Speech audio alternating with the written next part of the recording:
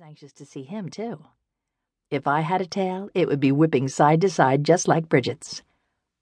I walked over to the door and opened it as Seth and Blast stepped into the landing outside.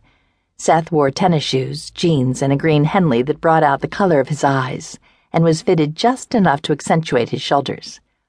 An avid swimmer whose best stroke was the butterfly, Seth sported shoulders as broad as they were strong. Blast, his Labrador retriever, wore a black collar imprinted with red fire hydrants. Both man and dog had short blonde hair, square jaws, and muscular builds, looking as alike as a man and his dog could, given they were different species.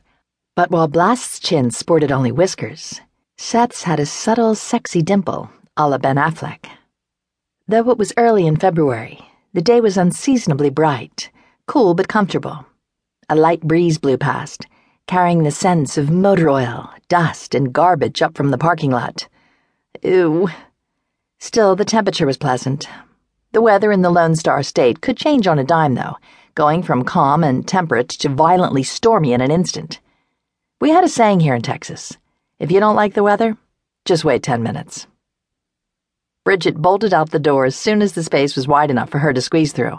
She ran up to Blast, her back half wriggling from side to side so rapidly and with such force she threatened to snap in two. Shameless.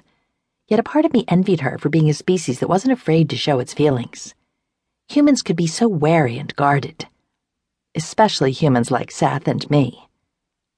My brown eyes met his green ones and held for a long moment, as if each of us was trying to mentally feel the other out. Last night, he'd asked if he could come by this morning so we could sort things out. What things needed sorting out? Long story short, last autumn, after we'd dated loosely for several weeks and I'd begun to fall hard for Seth, he had suddenly ended things for no apparent reason, leaving me confused, lonely, and heartsick. I hadn't seen him again until New Year's Eve, when, as a member of the Fort Worth Fire Department's bomb squad, he'd rescued me after a nut job tied me to a carousel horse at the shops at Chisholm Trail Mall with a ticking time bomb strapped to my chest. What a way to bring in the new year, huh? After saving my life, Seth said he wanted to see me again. I'd agreed. How could I not? But on the condition that we could see other people, too.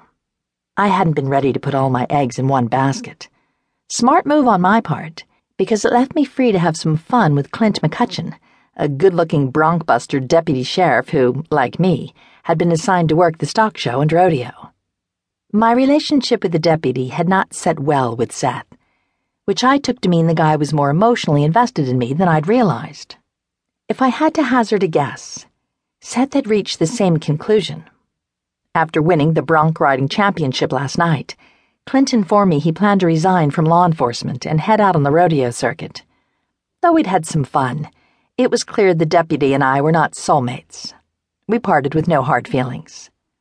So, here were Seth and I, preparing to sort things out. "Morning, Megan," Seth said in greeting, his deep voice, as always, causing a little spark inside me. I tilted my head. "You're a half hour early." He quirked his brows, a mischievous grin spreading across his face. "I was hoping to catch you coming out of the shower." "Too late for that." I was dry and fully dressed, though I had left my long, dark hair hanging free and loose, the way Seth liked it. He reached out a hand, took a lock between his fingers, and tentatively toyed with it, eyeing me all the while, assessing my reaction. He held it to his nose. Peaches. The fruity scent was courtesy of Bridget's flea shampoo, which I discovered left my hair soft, shiny, and, yes, pest-free. But let's keep this little secret between us, shall we? When he finally released my hair, I patted my leg and called the dogs, who ran into and around my apartment, barking up a storm. Roof, roof, roof, roof. Bam, bam, bam. Seriously, did my downstairs neighbor stand in the middle of his place all day with his broom in his hand? Ignoring the banging from below, I closed the door behind us and turned back to Seth. "Want some coffee?" "There's only one thing I want." He stepped toward me, a gleam in his eyes. "You." Instinctively, I stepped backward, looking up at Seth. My breaths came fast as my butt hit the door. I could go no further, but Seth kept right on coming.